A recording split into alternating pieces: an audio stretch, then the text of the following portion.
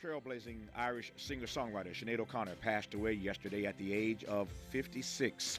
No doubt she'll be long remembered for her smash hit rendition of that Prince track, Nothing Compares to You, but also for her political convictions and the varied controversies, including boycotting the Grammys and ripping up that photo of the Pope on NBC's Saturday Night Live. Music industry insider Bob Lefitz had this to say about O'Connor yesterday, quote, "They don't make stars like Sinead O'Connor anymore. That voice, pure and powerful, natural, not aided by studio trickery. Sinead was possessed by the music. She felt the music. She was the music. It was transcendent. It's one thing to take the stage. It's another to lift the entire auditorium. Sinead O'Connor was all about the truth, directly from her heart to ours. She looked us in the eye and delivered. She just wasn't made for these times," close quote. Sinead O'Connor and I had a number of conversations. The one I want to share with you right now occurred back in 2012 when she dropped her album, How About I Be Me and You Be You. Hear now that conversation with Sinead O'Connor, during which she explained to me why her three favorite musical artists were Bob Dylan, Curtis Mayfield, and Bob Marley, and why, for her, Muhammad Ali towered above all of them.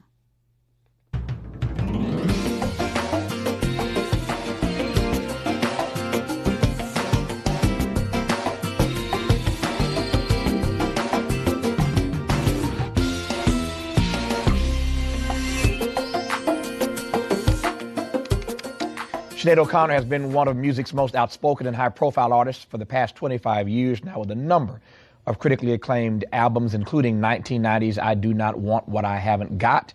Her latest CD is called How About I Be Me and You Be You. I love the title.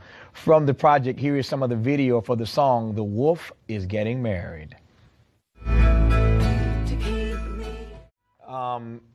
Oftentimes difficult to get unanimity amongst critics, but I think pretty much everybody I have read writing about your new project agrees that this may be your most romantic CD to date.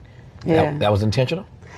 Well, it wasn't so intentional, but yeah, kind of half intentional. But insofar as I think often it's the subconscious that does the writing of songs, you know, so you can kind of have a part of you can have an intention that the other part of you doesn't know about, you know. But yeah, I guess it was the first time I ever wrote romantic songs. Yeah. Yeah. So most artists, and I don't mean to put you in this bag, but most artists will tell you that when they write songs or an album has a theme to it, there's something happening in their life that ushers that into existence. Sure. So why this romantic CD now? Oh, well, you know, the funny thing is that people are kind of linking it to now, but actually I wrote the songs between 2007 and 2009 when I was going out with this wonderful man who's still one of my best mates, who's the father of my youngest child, is actually an American guy called Frank Bonadio, who's still my best mate, my other best mate, who lives in Dublin, just 2 minutes down the road from me. And he asked me would I advertise that he's now available, and I've written these greats about him, and he's delighted that, he's very happy that, you know, I've written these songs that have bigged him up, you know. So he's available, ladies. He's a wonderful man, absolutely wonderful man. And yes, so he's the muse. I'm slagging him off lately, laughing at him about how he's a muse, because he has one other ex who writes songs, and she wrote him a song that wasn't so, what's the word? Wouldn't have put him in such a great light. Yeah. So I've got to encourage him that I've written maybe 4 or 5 songs to put him in a really good light. So he's happy about that. I just want to meet a guy who inspires every woman he dates to write music exactly. about. Well, I interviewed Bob Dylan, you know. So yeah. He's that way about women, but yeah. If he's such a wonderful guy, since you went there, I'm going to follow you in. I know. If he's so wonderful, why is he the ex? Well, you know what? Sometimes you go out, and I always say, look, because a relationship doesn't last forever, doesn't mean it wasn't successful. Exactly. Actually, do you know what I mean? I agree with that. Because it's not always romantic. I mean, if you really ever love someone, in fact, it's quite annoying that this is true. If you really ever love someone, that doesn't go away. Yeah. Do you know what I mean? Even though you wish it would, you know. So now we just get on great. We're great mates, but it's a bit like the same with my eldest child's father is my other best mate, but we're more like brother and sister. You can't make love with your brother or your sister, you know. Right. Yeah. So it's a bit like that. So, but we get on just fantastically, you know. Yeah. So yeah. So and he is available, and he did ask me to spread the word. How's that working out for him, by the way? Is he getting mail now? It's not working out well. Not working. No, that's why I thought I'd hit America. Yeah. We're not talking about my album at all. We're talking about my ex-boyfriend. Yeah, so it's not working out in Ireland. Maybe an American woman will. Yes, I think so, because he's American as well, and he has a particular style about him, and I think he needs an American woman. Yes. Yeah. Yes. See, anyway. you keep saying stuff I want to explore. People marry people from around, they fall in love and marry people from around the world of different cultures and ethnicities and backgrounds and races. So what is it about him that makes you think he needs an American woman given his style? Oh, because I guess he has a certain sense of humor. He's quite funny, and it says in one of the songs, there's this line that says, even when something terrible is happening, you laugh, and that's the thing I love about you most. And that's Frank, that describes Frank, and our son is very similar. Yeah. That they just see the entire world through this prism of humor, And so he finds certain things funny that other people wouldn't find funny, and probably Irish women of his age, let's say, might be a little timid compared to him. Do you know what I mean? He's quite brash and, unusual. Yes. If he, Frank, and your son together look at the world through the lens of humor, through the prism of humor, through what lens, through what prism does Sinead O'Connor view the world? Well, certainly a lot of humor, definitely. A lot of humor, definitely. I suppose a few. I mean, I suppose everybody has a few different ones, but I guess to see the last people to know often, see if I said to Frank or Yeshua, little son, do you know that you do that? They'd be astonished. Do you know the way? So often the last person to kind of comment on ourselves. So I don't know. What do you think? Yeah. I don't know. Is the process different for you for writing music that comes out of a romantic place versus music that comes out of a political, social, economic place? Because you're very outspoken in your beliefs and in your lyrics, and I'm glad about that. But does it require tapping into a different place to write that music, a different kind of truth, a different kind of... Yeah, it does. That's a great question, actually, because I love answering this question. It rarely gets asked, but I like to talk about the process of writing. What happens for me is that, different songs get written in different manners. The more what Bob Dylan would refer to as finger-pointing songs, which I think is a great expression. In the 60s, they used to call them finger-pointing songs. Songs like that, like, say, VIP or Take Off Your Shoes. Take Off Your Shoes is supposed to be the Holy Spirit talking to the Pope, basically, in the Vatican about the cover-ups of the cover-ups of the cover-ups. And then VIP is more of a kind of discussion about artists and where they're at. With a song like that, I'd be very consciously trying to write a song. I would think to myself a few months previously, I really want to write a song about that kind of thing, and I'd sit down. But with the love songs and with the what I would call character songs, there are a couple of characters appeared in my mind suddenly that I started to write songs about on this record, like Reason With Me or Back Where You Belong, or that. So with the romantic songs and the character songs, they're more the way I describe it. I'm sorry it takes so long to answer this question, but we got time. Go ahead. Well, look, some artists, I think, mistakenly describe the process like some songwriters say that they feel like they're channeling someone or something that isn't them or isn't part of them. I identify with what they're feeling, but I don't agree that it's not part of them. I feel what it is with these types of songs that you just asked me about is it's the subconscious, actually. It's, if you call it your soul or your higher self or just your subconscious, but we do have so much more going on than we know we do, So the way I would say is the finger pointing songs, the conscious writes those, sits down, but with the subconscious, I'll just start hearing tunes while I'm doing the dishes, or whatever, and then I know not to pay too much attention because it'll come back with a bit more, that way. So the following week I'll be walking the baby out or something and I'll hear a bit more of the tune with a bit more, that way, and I know not to get away with it. Now, if I take a guitar and sit down and try to send that in a direction, well, then I'm not letting it do its work, do you know what I mean? So it's a very different process. So then, the finger pointing is more conscious and the other is conscious. So I hope that subconscious. I know you explained properly. It makes sense. I know you're a great writer. I know you're a great artist. How good are you at washing dishes? Are you a pretty good dishwasher? I'm a very good dishwasher. I'm a terrible cook. I'm an awful cook. Not a good cook, but a good dishwasher. Cook. I'm a great cleaner. I'm actually kind of addicted to cleaning. I could clean anything. I'm a great cleaner. You and I agree on that. Thank you. I'm a great cleaner, I'm great washing dishes and I'm great at cleaning the house and all that kind of stuff. I don't like doing it, but I'm fantastic at it. So, I want to talk about some of the projects on the album that you just mentioned a moment ago, particularly Take Off My Shoes and VIP. I want to come back to that in a second. But since you mentioned Bob Dylan now already 3 times, without my asking about Bob Dylan, it underscores, and I've been on your website, so I know what a huge Bob Dylan fan you are, of course, and you were on the 50th anniversary album, the tribute to Bob Dylan. What is it and I'm sure there are 1,000 answers to this, but what is it about Bob Dylan that makes him, for you, your favorite artist? Well, I have a couple of favourite artists. There would be him, and there would be Curtis Mayfield, kind of equally. I like other artists. That never ever gets said. Yeah. I mean, I'm so glad to hear you say that. For as great an artist as Curtis Mayfield was, he never ever gets his props. He doesn't get talked about often, no. Not really, and I mean, everyone's ripped him off, let's face it. But nobody can rip off his soul, obviously, because he had this heart, didn't he? That was the thing.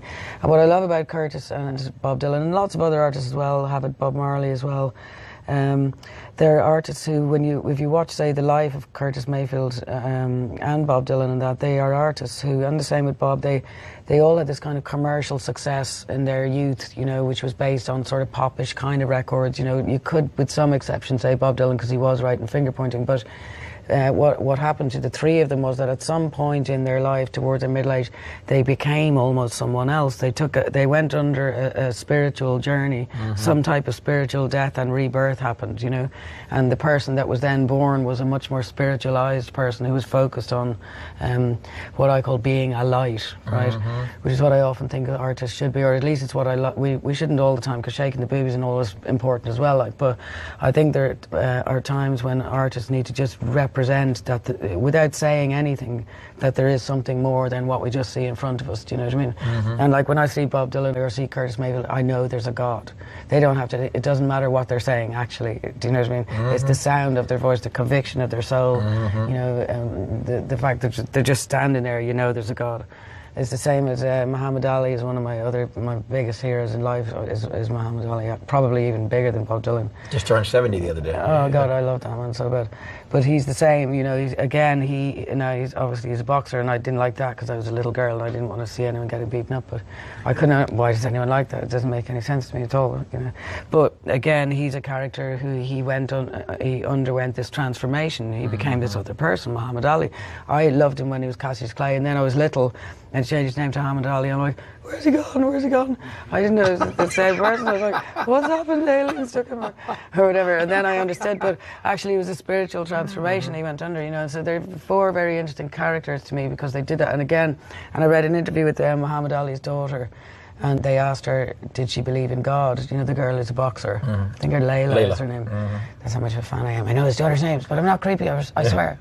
But they asked her, did she believe in God? And she said, look, all I have to do to know there's a God is look at my father. And I mean, all I have to do is look at her father to know there's a God. But I feel the same about Bob Dylan and Curtis and that, you know.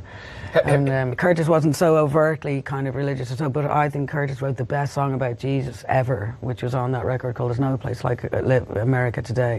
Song just called Jesus, was the best song about Jesus ever.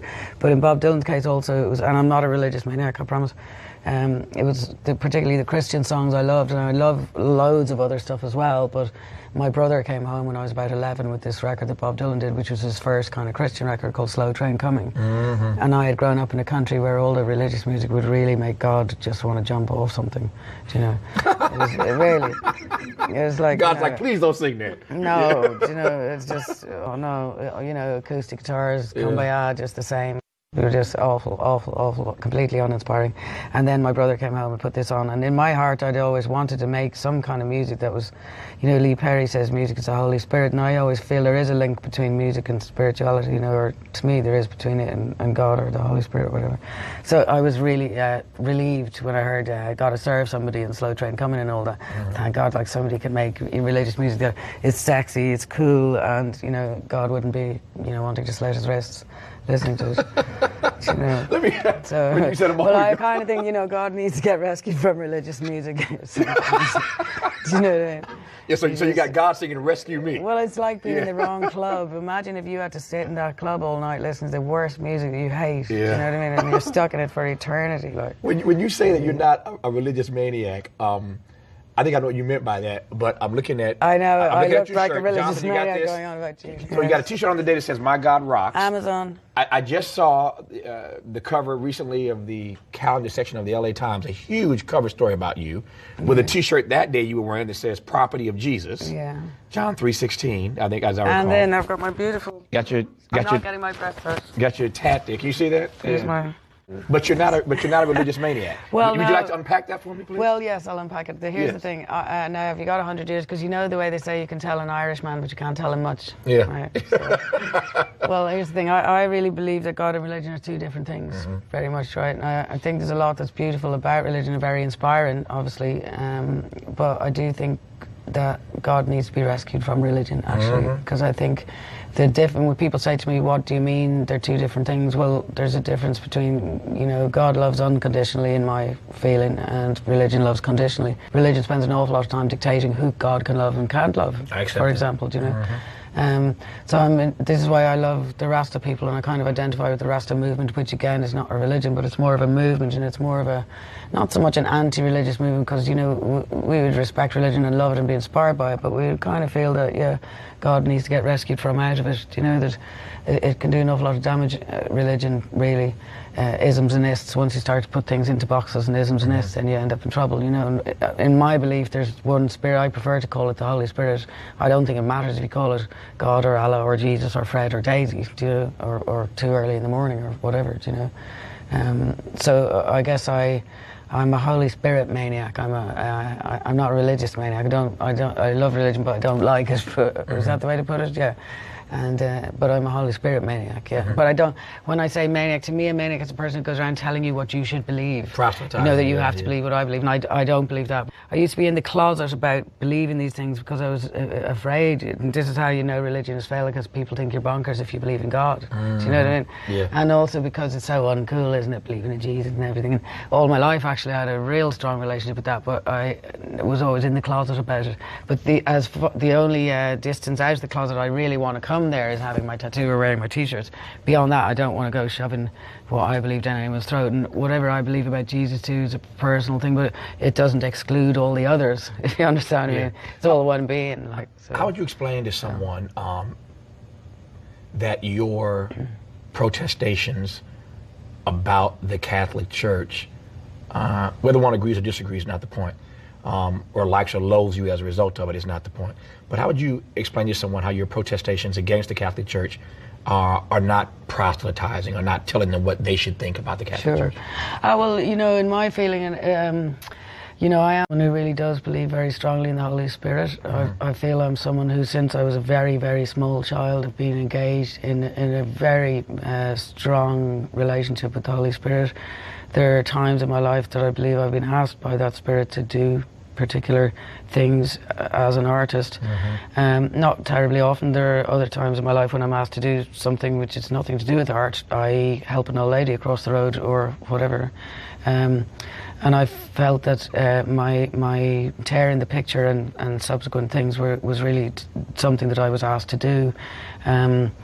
That it wasn't required of me that I make anyone else understand it, if you understand what I mean. It doesn't really what was required was that I would do what I was told. For what I get that. For what purpose, since you went there though, for what purpose do you think you were asked to do that on Saturday Night Live? Well, as an Irish female Catholic survivor of child abuse, I think it was very important that I be the person who did that.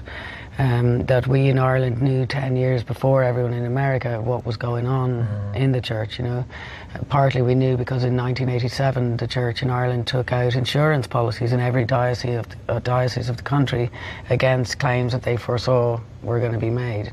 So I understood why everyone here was so upset, because of course the idea was abhorrent. How could it possibly be true? But in Ireland we knew it was true. And really we required a tearing down of the church. And we still do, lots of us. It's very 50-50 now in Ireland, but my feeling is, look, I respect the Holy Spirit, I love the Holy Spirit, I understand that it's a sin to blaspheme against the Holy Spirit. The people who are running the church, who presided over and therefore endangered recklessly thousands of children, who presided over cover-ups, really and now are lying about it, are disrespecting the Holy Spirit. It's very simple. You don't stand in the presence of the Holy Spirit and lie, and if you're claiming to represent that Spirit and you stand there and lie over something so important as the rapings of little tiny children. So to me, I love Jesus Christ, I love the essence of Catholicism, I love all the others as well, whatever you want to call them, Allah, God, whoever you want to call them. I love the Holy Spirit. I can't stand to see it being disrespected. It's been there for me at times when I really needed it. Therefore, I have a duty to stand for it, is how I feel, So that was really what it was about. And I suppose that was, in a way, it was, what would you put it? It was kind of an artistic way of saying, you know, it's the beginning of the end, that we want our church run by people who believe in Jesus Christ. Like, it'd be handy to have it run by people who actually believe in God. All of the subsequent years since that appearance on SNL, I do, but I'm curious as to whether you do.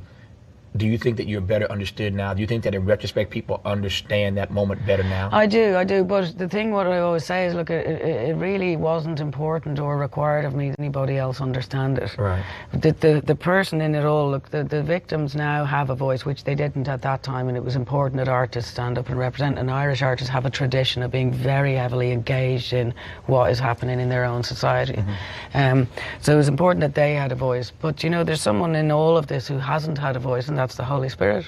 Nobody is vocalizing for the Holy Spirit, and the very people who claim to be aren't. Do you know what I mean? Like, what proof do you need? Do you know what I mean? You can't have a church run by people who don't believe in God, you know? So I think, you know, a lot of artists go waving their Grammys around, thanking God for their Grammy, but when it comes to a pitched battle in the street for the honour of God, none of them is anywhere to be found. I'm glad you went there. I want to ask you a question about that. There's a song on the new project called VIP. And without going into all the details, you really do have some statements to make about artists who don't use their platform. Well, the questions, who don't raise questions, who don't. I think that artists are the gatekeepers of truth. Yeah, that's a good way to put it. And so, what's your sense of artists who never find a way to say anything about what's going on in the world? Well, here's what I would say. Look, I don't believe in any kind of artistic snobbery or musical snobbery, for example. And, you know, to me, the sexiest and the most spiritual words ever uttered in rock and roll are wop wop baloo a lop bamboo. Right? You know, so, you know, it's all the same thing to me. So what I'm trying to say is, you know, the shaking the booties and the whole thing is as important as the other stuff. You can't have one without the other, so you mustn't get rid of that. But what's corrupt at the moment is that, you know, we're living in, certainly in Ireland, and I can't comment on any other country, but we're living in circumstances where, you know, our spiritual system is absolutely corrupt, and our country is completely economically corrupt, because when you look back to the root of it, of spiritual problems, people behave in a manner that didn't consider other people, and consequently people are starving. Do you know what I mean? And little secret, we got the same problem here. Yeah, exactly. Well, where you have war, unfortunately, it has to be said, you've got a spiritual problem, and you can't solve a spiritual problem with politics. You may as well throw a poem into a drowning man. So in a way, we all, at some point, you know, the entire population of the earth is going to have to look back at, you know, the kind of essence of spirituality, which is basically caring about each other. Yeah. I want to ask you one last question before my time runs out here about another song on here called Old Lady. Tell me about Old Lady. Well, that's a song about having a crush on your boyfriend's best friend. Not acting on it. It's writing a song so you don't act on it. Well, not that I would act on it, but yes, I had a crush on my boyfriend's best friend, which we all knew. See, it was Frank. But how I met Frank was through this guy, Neil, who's his best mate. Right. But I knew Neil since I was 20, but I only met Frank, you know, when I was like 40-something. I mean, now the child is 5 now. I must have been 38 or 39 or whatever. But so everyone knew I had the crush on Neil anyway the whole time, so it was fine. So nobody wanted. I didn't know this conversation was going to be bookended by Frank. Yes. At the top and at the bottom. Yeah. But Frank, you have gotten your American shout out, and if you don't get mail now, exactly. Then Frank Bonadio, Bray, County Wicklow, Ireland. It's Bray. The new project from Sinead O'Connor, I'm glad she's back. It's called How About I Be Me and You Be You. I said at the top, I love that title. That about sums up life. If you can just be your authentic self. Yeah. You're not going to be able to use this, but I was going to call it How About I Be Me and You Off. No, we would not be using that. I decided not to. But I take your point though. I like Sinead O'Connor. Again, the new project, How About I Be Me and You Be You, the new one from Sinead. Good to have you on the program. Thank you. Thanks for coming to see us. Brilliant artist, Sinead O'Connor, dead at the age of 56.